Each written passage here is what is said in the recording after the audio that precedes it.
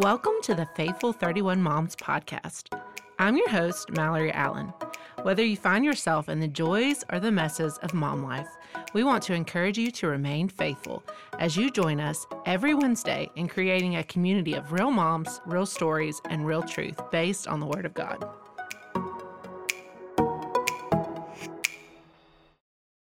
Welcome to the Faithful 31 Moms podcast. I'm your host, Mallory Allen, and today, welcome back to our devotional series. We're unpacking Adrian Rogers' 5 C's of Parenting Secrets, one a month. And so this month we are on the 3rd C. Today we will unpack how you can teach God's Word creatively to our kids. So creatively is our word for today, our C word. While still being convinced, which was our first word, convinced in our love for the Word, ourselves as parents, you can't teach something that you're not convinced of, and also consistent, which was our word last month, and how we teach. And so these C's are meant to compound on each other. They'll just kind of all work together as we go, and they'll build on each other. So we are on the 3rd of the 5 C's today, like I said, and we are going to be unpacking how to teach God's Word creatively. We'll be back in the same passage that we've been in, Deuteronomy 6 through 9. I'll read that real quick. And these words, which I command you today, shall be in your heart. You shall teach them diligently to your children, and shall talk of them when you sit in your house, when you walk by the way, when you lie down, and when you rise up. You shall bind them as a sign on your hand, and they shall be as frontlets between your eyes. You shall write them on the doorposts of your house and on your gates. That's Deuteronomy 6 through 9. So verse 6, which was, and these words which I command you today shall be in your heart, that was the first C that we unpacked in January. That was the word that should be in your heart because you're teaching them convincingly, right? Because you are convinced. God's Word is impressed upon your heart and coming out, overflowing from you. So you're convinced. And then last month, we unpacked verse 7, the beginning of verse 7, which says, you shall teach them diligently. We were talking about what consistent teaching looked like, what diligent teaching looked like. And so this month, for creatively, our focus is going to be on the second part of verse 7 today. It's talk of them when you sit in your house, when you walk by the way, when you lie down, and when you rise up. So with our word last month being consistent and our word this month being creative, sometimes those are two words that don't always go together. Just typically in like personality traits, if you're speaking about a person or something, it's hard to figure out how to make creative and consistent work together sometimes. With creative, you might feel more creative some days than others. Like, for example, if I walk into a Hobby Lobby, I cannot get out of that store because I get all these ideas. They start running through my head, which my husband says ends up being money that I spend. But anyways, I get all these ideas. These creative juices start flowing, and I want to do all these different projects. And then other days when I don't have an inspiration like that, I'm just trying to make it through the day, just our normal daily routine, which usually includes a Bible story and prayer at the end of our day. That's our consistency each day with doing something with God's Word with our kids. And I'm not doing a bunch of creative stuff. There's just no time between work and dinner and cleaning and bedtimes and bath times. And you know how it all goes. And so it is important, though, that you are creative in your teaching. But the key here with staying consistent that I have really tried to be practical about in putting this podcast material together is that you're not too complicated and that you're not too hard on yourself with your creativity and the way that you're teaching your kids about the Bible and about things of the Lord, stuff that you can maintain, right? That you can stay consistent with, because it's not too over the top. You don't have to go to Hobby Lobby and buy $100 worth of stuff every week to keep up with it. It's things that you can actually do and keep up with. Now, there's always times that you might want to do a more extensive, fun project or craft, or your kids are at VBS and you're running crafts or doing something like that, that are totally different than things that you do on the daily. But typically today, what I really want to focus on is how to be consistent in our creative teaching of God's Word and what that really looks like on a daily basis for us moms. So in some of Pastor Adrian Rogers' writings on this subject that went with his messages as he taught these 5 parenting C's, he said that we should use every means at our disposal. He said that when their 4 kids were young, that he and Miss Joyce, that's his wife, they used Bible stories, Bible games, verse memory, simple songs, and Christian books to teach them. This, of course, was years ago, he said, and there are even more things available now. So when I read these words of Pastor Rogers, I thought, well, all those things seem pretty simple, pretty basic. I mean, things that I have around my house. I have Bible story books, and I know some of the Christian songs that you can sing them, Jesus Loves Me, and I'm in the Lord's Army, and, verse memory and all those things. And so I got to thinking about it, because I know I've shared this with you all, but I am a part of a church plant. My family and a few other families have started a church plant here in Memphis, Tennessee. And my husband is the pastor, and at the moment are technically our only staff member. And so I've kind of become the volunteer, if you will, children's director for about 10 kids every week. And we're in the middle of a pandemic and a new church, so it's not that many kids, but I was starting to get a little bit stressed last year from, I guess, probably around September of 2020 when we started until December and Christmas time. I was thinking every week that I had to plan, like, y'all know this phrase as moms, like a Pinterest-worthy craft every week. And I was really concerned about it being, like, really cute and, of course, spiritually, like, sound and educational. But I was spending quite a bit of money just, like I said, going to Hobby Lobby, that's a bad thing for me. So I was spending quite a bit of money and time thinking about these crafts. And then I don't know what happened, but somewhere around Christmas time, I realized, you know what? I think I've thrown away eventually like every one of the crafts that we've done every week, except for like 2 of them. And so if I've done that with my 2 boys, I'm guessing it's likely that the other parents have thrown theirs away as well. I mean, you can't keep everything. We all learn this lesson the hard way. We try, and then we realize that we can't. And so I was like, what was the purpose for? Is the craft for the parent? Is the creativity for the parent, or is it for the kids? And so I started asking myself this question, and I remembered this message that I listened to, and it's actually what got me really started in studying these 5 C's more. And so when I got to this 3rd C, creatively, I was like, oh my word, yes, that is exactly where I was. I was right there because I was trying to plan this Pinterest-worthy craft every week, and were my kids really benefiting from it by walking away knowing more about God's Word? And that was the convicting question that I was having to ask myself. If the purpose was for them to learn more about Jesus and to learn Scripture and things that they would remember lifelong and be impacted by, I realized pretty quickly I had my answer, and that was I was spending too much time and too much money doing things that really weren't having a long-term kingdom effect on these kids. And so I really started thinking about it and started praying about it. And I had invested in some curriculum that I hadn't started yet. I wanted to wait till the beginning of the year.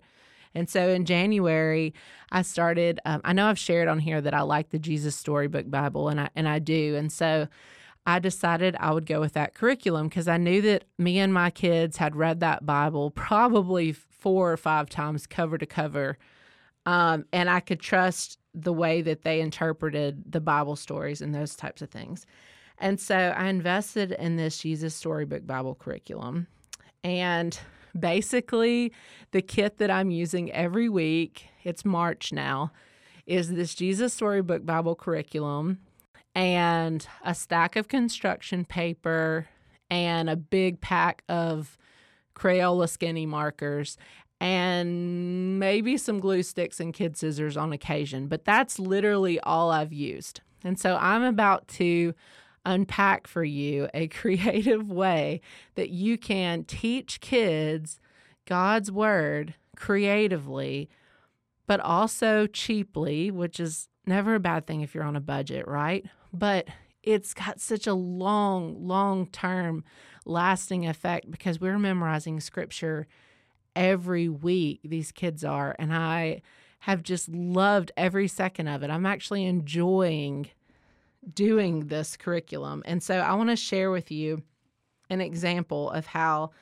with our church and with my kids at home, I've figured out a way to be consistent with my creativity and cost effective, but more importantly than all that my kids are really learning God's Word and they're learning Scripture.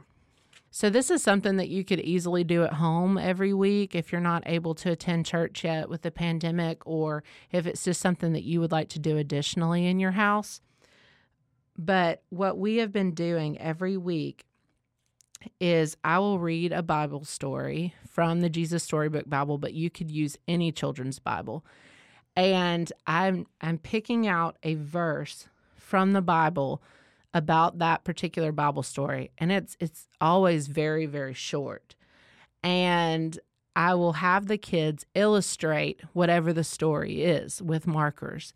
So for example, if it was creation, I drew a big circle in the middle of the paper and I had them write a little verse about, in the beginning, God created the heavens and the earth. And then basically I just did 6 little compartments shooting out from that circle, and they had to draw their own interpretation of like creating day and night, or creating, birds and fish in the sea, or whatever day it was on. Or we've done Noah's Ark, and they did a rainbow, and then they wrote a verse underneath about God giving us a promise that he would never flood the earth again. Or we've done the Tower of Babel was recently, and I had them draw a tower in a series of different rectangles and squares, and then inside the shape, they just wrote a verse about how the Lord had scattered the people all over the earth. And so it's just really, really simple, and don't feel bad to paraphrase the verses for the kids or shorten them, because a lot of times that's the only way that it's doable to write on a piece of paper or for them to understand. But what we're doing is, after the story, they're doing this simple craft, but it's creative and it's completely done by them. Now, my 4-year-old James, and I have another 4-year-old and another toddler in there, we usually have to write the verse for them, and then they'll do their own coloring. But for the older kids, they're perfectly capable of writing, and we all know that if you can write things, you're more likely to remember them. And so they'll bring the verses home, and I always put mine on the refrigerator because it's always a good chance to be able to, give your child some encouragement and say, this is so great. I'm so proud of you for this art that you've done, this verse that you've written. And then also, since it's on the refrigerator, they're proud of it, but you see it all the time. So whether you're cooking or you're getting some milk in the morning or whatever it is, you see it consistently, so I can bring it up throughout the week. And so what I've done is I have invested in a prize box that is basically a recycled Christmas box, okay, but they don't care. And I have invested in a prize box with just lots of like little slinkies and, candies and all sorts of little mess in there that kids like. And when they come back, or if you're doing this just for your kids at home, if they've memorized their verse, then they get to pick a prize from the prize box. It's great motivation, but super easy, right? Another thing that Pastor Rogers had said when talking about teaching kids creatively, he said, that's good. Put some motivation into this thing. You say that you don't believe in bribing kids. Well, it's not a bribe. It's a reward.